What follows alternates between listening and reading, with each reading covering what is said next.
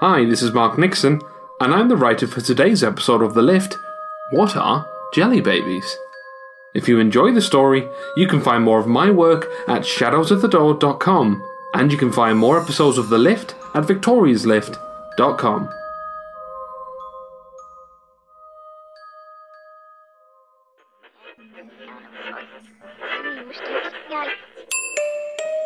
Do you hear me? I am Victoria. Once upon a time, There was a place that became lost. It is a place where story and substance combine, where the reality of story shapes thoughts, where fantasy becomes tangible. This is that place. Those who find themselves here are here to make a choice. The choices you made in the past don't matter. But the choice you make now is the one that will set your fate.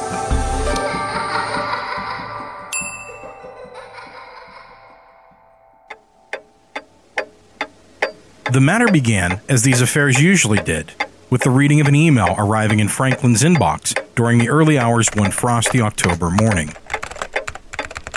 Dear Sirs, please may I bring to your attention the properties listed for offer on Lot 36. I think you'll find the opening bid more than agreeable, a demonstration of our desire to wrap up affairs in Pittsburgh and move on to our new offices with haste.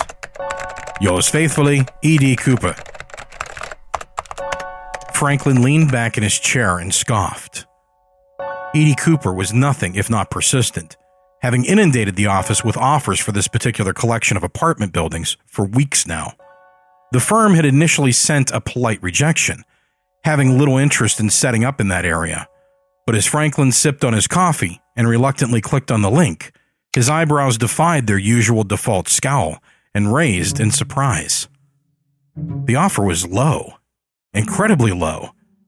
And while the initial intrigue had almost enticed him, his earlier research into the properties rushed to the forefront of his mind and quickly dispelled any potential interest. Beyond the unattractive condition of the buildings, Cooper's eagerness was suspicious and bordered on desperation. He went to delete the email when he was interrupted by the powerful vibrations of his phone humming on the desk. The screen bore the name of his senior business partner, Dennis Yates. Senior through luck rather than skill. Yates was at best an overly enthusiastic sort. The type to buy now and figure out how to turn a profit later. Yates owed his superiority through a large inheritance left by his similarly motivated father. Franklin stared at the phone and exhaled loudly and deliberately. He knew he would be on a plane to Pittsburgh before the end of the week. 2 cabs, 1 plane, and a train journey later, Franklin arrives in Pittsburgh on October 31st, with no hope of returning back home to Boston until the next morning at the earliest. While the metropolis itself boasts a wealth of all-night themed parties, and the residential areas brim with the laughter of children, it's further west where the roads begin to widen and dip out of sight, where an uncharacteristic stillness envelops the night.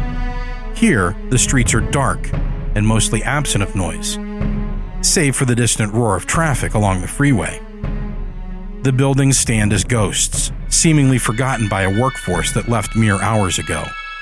Footsteps of leather soles on pavement echo throughout the lofty, wide streets, and soon the weary figure of Franklin appears between the looming fortresses of concrete. He gazes absently at an image on his phone, that of his 8-year-old daughter, dressed as a bumblebee. He'd explained how she should dress as something scary for Halloween, but she'd insisted on dressing as she did. As he smiles at the dimples on her cheeks, Franklin feels a stab of guilt. He'd promised to be there for her. He switches off the screen, no longer able to bear her beautiful and loving smile. Predictably, Pittsburgh has been a deeply disappointing venture. After the first few initial minutes of inspecting the properties, Franklin had decided to give up after spotting 2 major building code violations before he even unpacked his briefcase. And now, as he ambles along the sidewalk in search of a cab, Franklin muses on the possibility of a lawsuit against dear old E.D. Cooper. He ponders the details until his clip-clopping footsteps are joined by the shrill tones of his phone's ringtone. He quickly pulls it out and answers. "Trick or fucking treat, Dennis," he snaps. As he briefly listens to his so-called partner, Franklin parts his lips in preparation for a scathing response. "Oh yeah, very promising. If you're looking to bury half your tenants in an avalanche of drywall and God knows what else." The two business partners exchange in a back and forth that has been performed so often in the past, it may as well be a dance. "And you know what makes it fucking worse?" Franklin asks, now completely ignoring his ranting partner, his tone now somewhat softer. "I told you that I promised Amy I'd take her trick-or-treating tonight." Franklin stops in his steps as he listens to the reply. His eyes narrow. "Oh, well, that's very fucking nice, isn't it? Get some fucking kids of your own, Dennis, and then maybe you'll understand." He hangs up the call in a gesture so exaggerated, it looks as if he's about to throw the damn thing away. He looks down the barren roads ahead of him and declares his search a fool's errand. It's time to actually pay the extra and call a cab to him. To hell with the company expenses.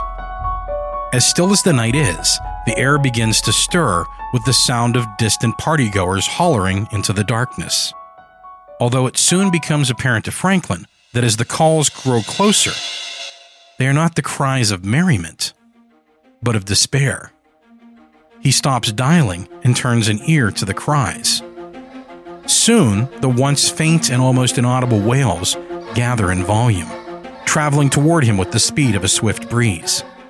The rabble of noise seems to dissipate, leaving but one voice, one that seems to reach for him personally. The cries of a child. With some hesitation, Franklin drifts toward the noise and passes through the sides of the buildings. The calling continues to amplify, increasing in an intensity so strong it was as if the child were directly in front of him. He seems to be alone in the streets, yet the presence of the child was unquestionable. With the strength of conviction that only a parent can muster, Franklin's doubt is overridden, and his speed increases to an all-out run. He passes through an alley. He comes across a children's park. It makes sense to him that a child might be here, but he is very much alone, and as such, he calls into the dark just to be sure. "Hello?" He elicits no response. "Are you all right?" In return, he is answered with an echo, a distorted reverberation of a voice that seems to form from the very air around him. He stands confused, but soon the echoes converge with enough clarity to finally become intelligible. "Please help me. Please help me." "Where are you?" he replies. The obscure nature of the discourse is not lost upon him, but urgency overrules his logic. "I'm close," came the now more clear reply. The echo seems to shift from all around Franklin until it seems to come from directly behind him. He turns and is greeted by the sight of a grand Victorian-style apartment building several feet in front of him. One he somehow hadn't fully registered when he rushed into the area, despite its grand nature. A flicker of blue light catches his eye on the 9th story, and he looks up toward the illumination as it dances from out of the window. It takes a moment for Franklin to recognize the sparks of raw electricity. As he tries to fathom what exactly is going on inside, an elongated shadow dances upon the walls within the window. It seems to move with little urgency, despite the obvious danger. "Hey!" calls Franklin.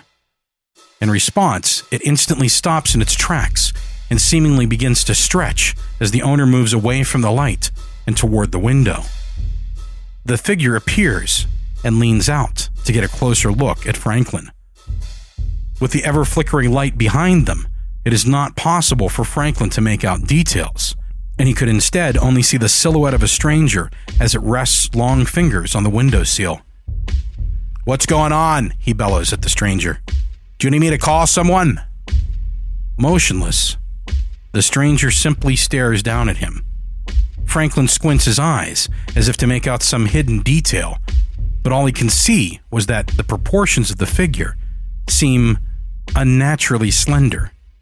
A sense of unease begins to rest upon him, as if he were a prey making eye contact with a natural predator. Suddenly, The large glass doors to the building swing open, and the now familiar voice of the child emits from within. I'm inside. Please hurry. Despite the somewhat supernatural events transpiring, Franklin seems unable to avert his gaze from the shadow at the window. Please, I need a friend, beckons the voice. Franklin slowly pulls his gaze away from the figure as he walks dutifully to the open doors. As he passes the threshold, he feels a disagreeable sensation hit him instantly. A feeling in his head, a disorientation, like a sudden change of air pressure. It takes a few moments for Franklin to acclimatize to his surroundings, and he holds his head trying to stop the world from spinning. With a drawn-out groan, he lifts his head and looks around. The room begins to steady, and as he takes in his surroundings, he recognizes the layout of a rather typical lobby. Having seen many such rooms in his long career, he finds nothing out of the ordinary other than the somewhat dated decorations and lack of lighting. In fact, the room is completely without power, and the only illumination provided is from the street lamps outside. The light seems to be enough, and via the dim glow, he can see to his left a grandly decorated elevator, coupled by a narrow stairwell. Before long, a sound directly above him draws his gaze toward the ceiling. A resonance of banging, like that of pipes cooling down, but somehow very much not like the natural movement of a building. Something far more heavy and deliberate. As he lowers his gaze, he catches the sight of a little girl creeping down the stairs. No older than 9 or 10, she walks a tad uneasily, the steps seeming almost alien to her. Upon reaching the bottom, she seems to congratulate herself before returning her attention to her guest. As she enters what little light there is, Franklin sees telltale glistening on her cheeks and puffiness around the eyes. Having seen the same looks of distress on his own daughter after a fright or even a tantrum, Franklin, immediately forgetting his disorientation, slowly drops to one knee and offers her his best smile. "Hey, sweetheart, you okay?" he asks as softly as he can. His tone carries the accents of sympathy, but he keeps it reassuring, as if to tell her there are no monsters under the bed. The child wipes her cheeks, suddenly self-conscious, and returns the smile. Thank you for coming. Her voice lands uneasily upon his ears, sounding unearthly, yet still very much that of a young child. "No problem," he replies. Immediately a thought seems to strike him, and he continues and adds, "Victoria?" Although surprised at his own revelation, the girl, or Victoria, folds her arms and smirks, clearly proud of herself. She takes a few steps toward him. You understand, don't you? I think I do, he replies, much to his own surprise. Then, standing upright, he surveys the darkened lobby and tries to offer a sense of authority. "The building isn't working the way it's supposed to, is it?" he continues incredulously. The last of the unease he has experienced since entering the building begins to wash away, like he'd been walking on sand all day and is only now finding firm footing. "That's right," Victoria responds, cocking her head as she scrutinizes her new friend. He seems to be acclimatizing well. "Was that you upstairs?" "No." The two suddenly stop, as somewhere distant in the building there comes a loud noise. A knocking, almost jaunty in its nature. Taunting. Looking back down to his new companion, Franklin sees her wide-eyed fear as she looks toward the ceiling, her arms gripping each other. "Hey," he says, waving a hand to gain her attention. "It's just the pipes." But he is interrupted by the second very deliberate sound above them. A large shifting of movement, followed by a horrific tearing noise. The lights of the lobby flicker to life, but quickly grow brighter until the two have to close their eyes. Soon, as if too much power is fed into the light bulbs, they smash, causing Victoria to gasp, and the room is once more plunged into darkness. A distant echo resonates through the building, a noise Franklin could swear is laughter. Slowly, it dies away. His unease, however, does not.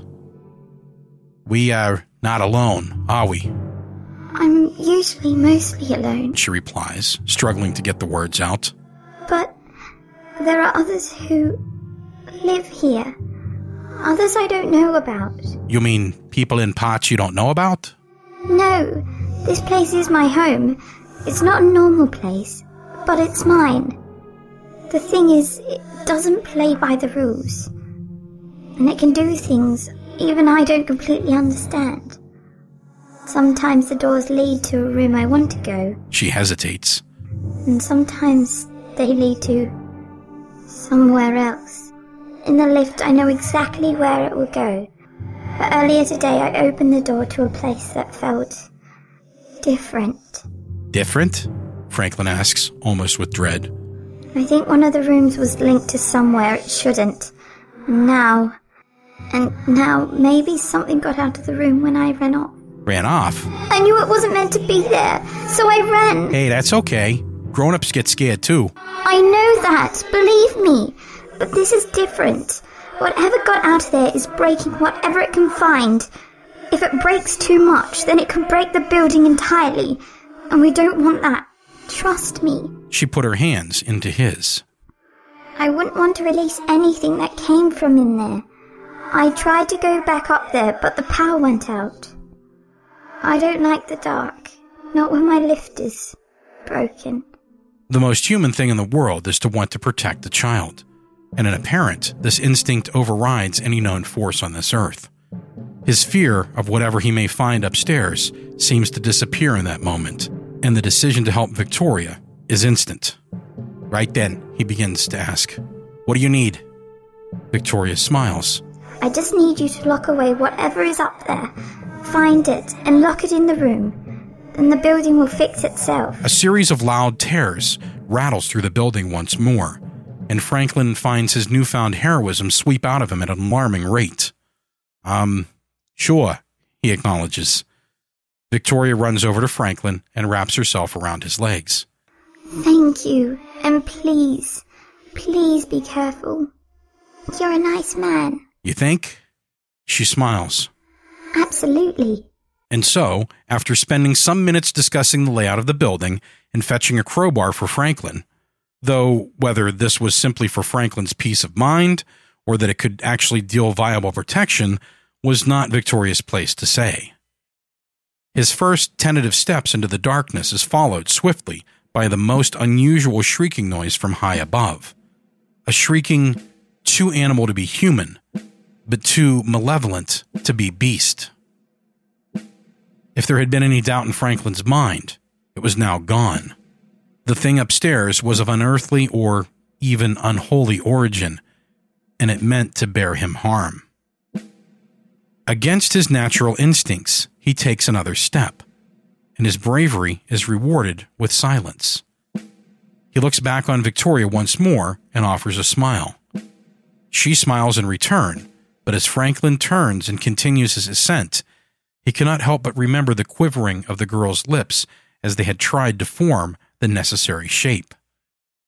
Soon he disappears from sight, and his presence is replaced by the steady echoing of his steps as he continues upward. Victoria, watching on, almost begins to relax, before the harsh shrieking and tearing cuts through the night, causing her to flinch.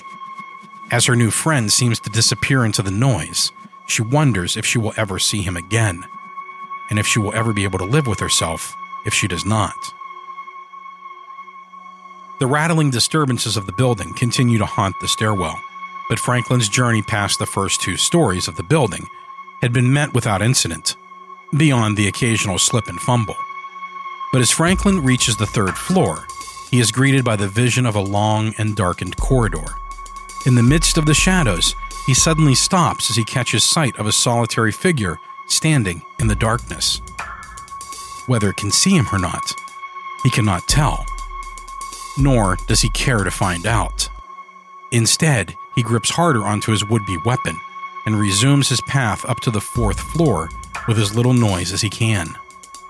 He steals a glance behind his back as the stairs begin to turn a corner and could swear he sees a pair of eyes looking up at him from the stairwell archway.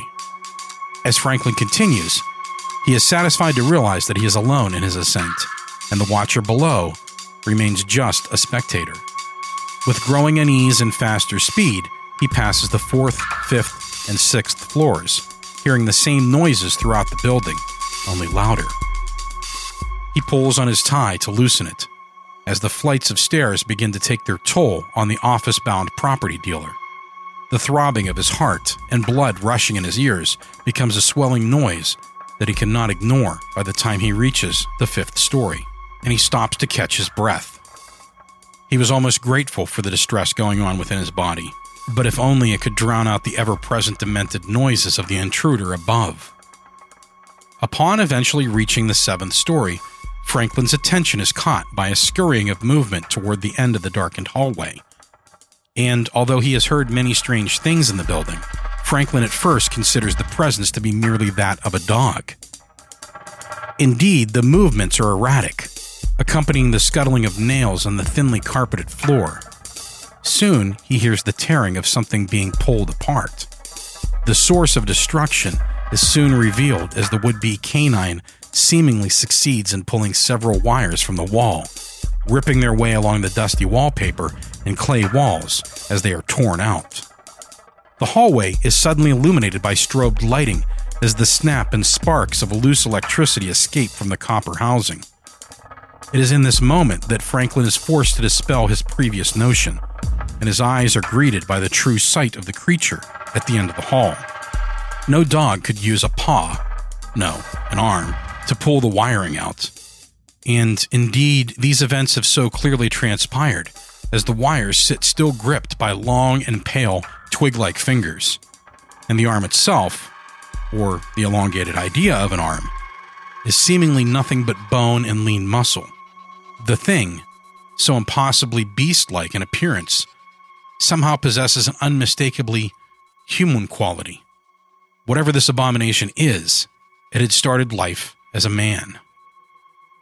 Franklin involuntarily gasps in an expression of pure shock, his body now experiencing a new echelon of sheer terror in the time it takes for a second to pass. In the dying moments of light, the thing that has been preoccupied with sabotage turns and looks directly at him. Shaggy, black strands of hair dangle greasily from its large, almost pointed head, while inexplicably sharp-edged ears protrude prominently from the thin hair.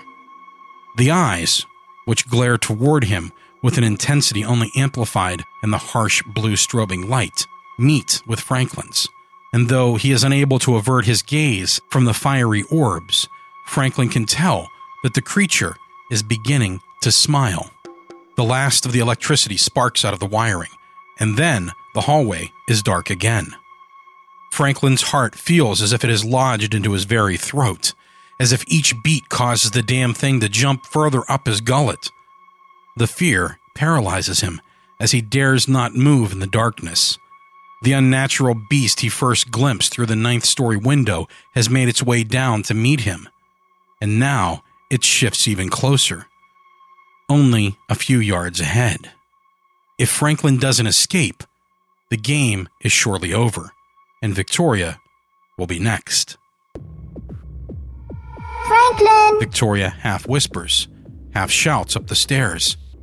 Franklin! The sound of Victoria's new friend's journey up the stairwell had faded some time ago, leaving the child to simply pace about the lobby, occasionally glancing upward as the briefest flickers of light frequent the building. And though she is quite used to waiting for her guests to find their own way around the building, now she stands powerless and alone. In a rare moment of her unnaturally long life in this place, she once again feels like a child. It's been a long time since she's felt this way, but even she needs to remind herself from time to time that she is no mere child. With a resolution to help her guest, Victoria lifts herself onto the stairs and makes her way upward. Please be okay, Franklin. She whimpers. I'm so sorry I sent you up there. The insidious noises up high in the building have quieted now, leaving Victoria alone with her thoughts as she traverses up the stairs. But the quiet causes her to feel quite uncomfortable, and in the silence comes only a sensation of certainty that she had sent a good man to his death. She counts every step, as if the task will restore some normality to her senses. Passing entrances to corridors and ignoring them, whether they be illuminated or remain enshrouded in darkness, she continues, resolute. Yet every so often, her concentration breaks, and the certainty of Franklin's demise is brought to the forefront of her mind. No, she has to focus. She needs to be brave. 255, 256, 257. As she climbs higher, focusing on each step, she casts her eyes upward and sees across the dimly lit stretch of stairs a figure standing on the stairwell. Franklin, she wonders? Perhaps not. There is someone looking down at her. Of only that is she sure. The notion, however, that Franklin would simply be standing waiting for her was, of course, unlikely. Dread begins to fill her instantly. Despite the fact that it only works as intended when the building works, she still misses her music box and wishes she hadn't left it behind. How long has she controlled this place? Did everything within the building bear good intentions toward her? Surely not. Relief comes in the form of a gesture as the figure raises its right arm and points down the hallway to the side. And then, completely without sound, it walks away up the stairwell and is enveloped by the darkness. Victoria smiles. Victoria smiles. Perhaps it had been an old friend, or a previous guest who had chose to stay, becoming something else entirely. It had been known to happen. Passing through the doorway, she immediately sees a shape in the darkness. Franklin. He sits, slumped against the wall, cold sweat running down his forehead. And, although there is little light to immediately reassure him that the approaching figure is Victoria, he nonetheless remains at ease. The building can no longer provide greater horror than the one he has already seen. In her haste to check on her new friend, Victoria's foot makes contact with the shape of a hand on the floor. Looking down, she shrieks at the elongated and pincer-like fingers. She takes a step back instinctively as she surveys the beast laying dead on the floor.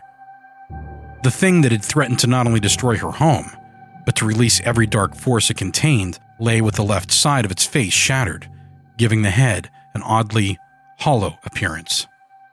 She looks to Franklin, who suddenly realizes such a sight is not suitable for a child, ignoring the truth about the girl. He releases his grip on the bloodied crowbar as she helps him to his feet, a gesture more kind than practical due to her short stature. She allows him to cover her eyes. Maybe he needed to be a dad right now. A glint of silvery light dances from the small round object in the creature's hand, and Franklin leans in closer and reaches for it. Is that a pocket watch? He wonders aloud. Victoria takes his reaching hand in hers and pulls him forward. You don't want that. Trust me. Besides, it's got a scratch on it. Franklin casts one last glance over his shoulder at the creature and the object in its grasp, and he allows the tiny girl to lead him away. As the two hold hands and walk down the corridors, the lights begin to slowly come alive with a dull glow as the building begins to restore itself. You know, She says, breaking the silence. I think I have a massive bag of jelly babies somewhere for your little girl. Ah, that'd be lovely, he replies, a weary tone about him. Then, as they walk along, he says, What are jelly babies?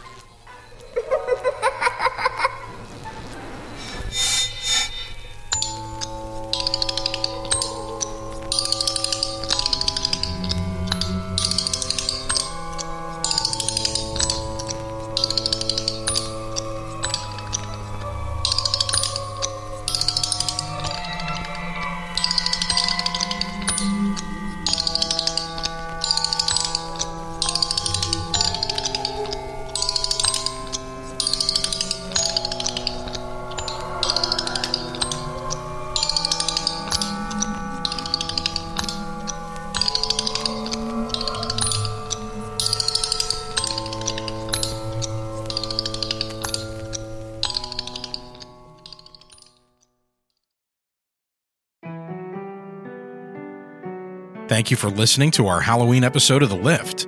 If you enjoyed today's episode, join us again for the next fantastic episode in 2 weeks.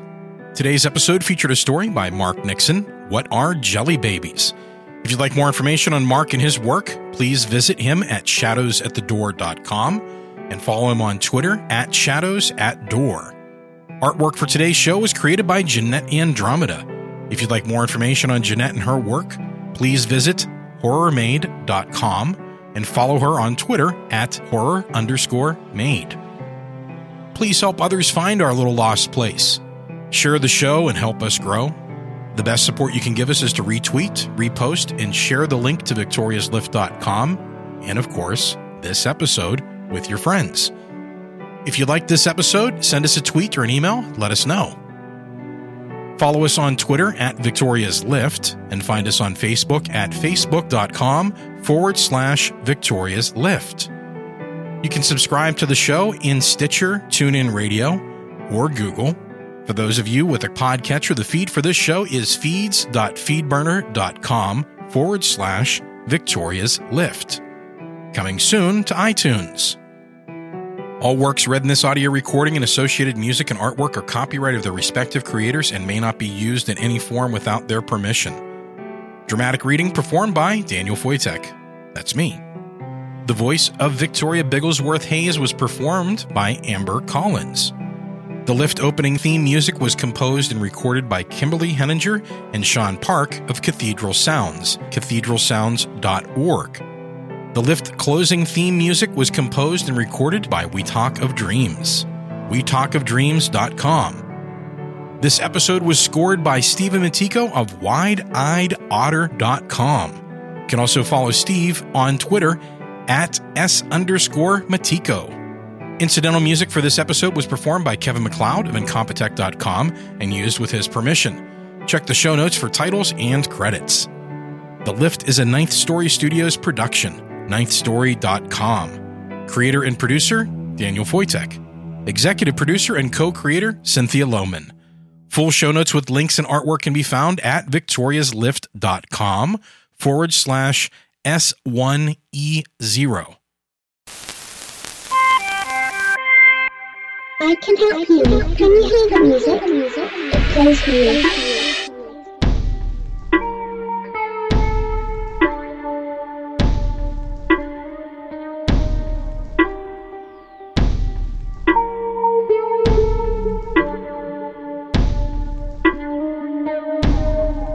It's time.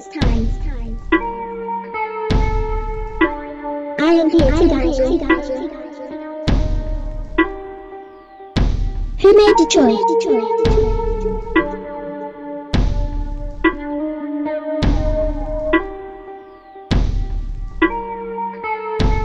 Can you see me?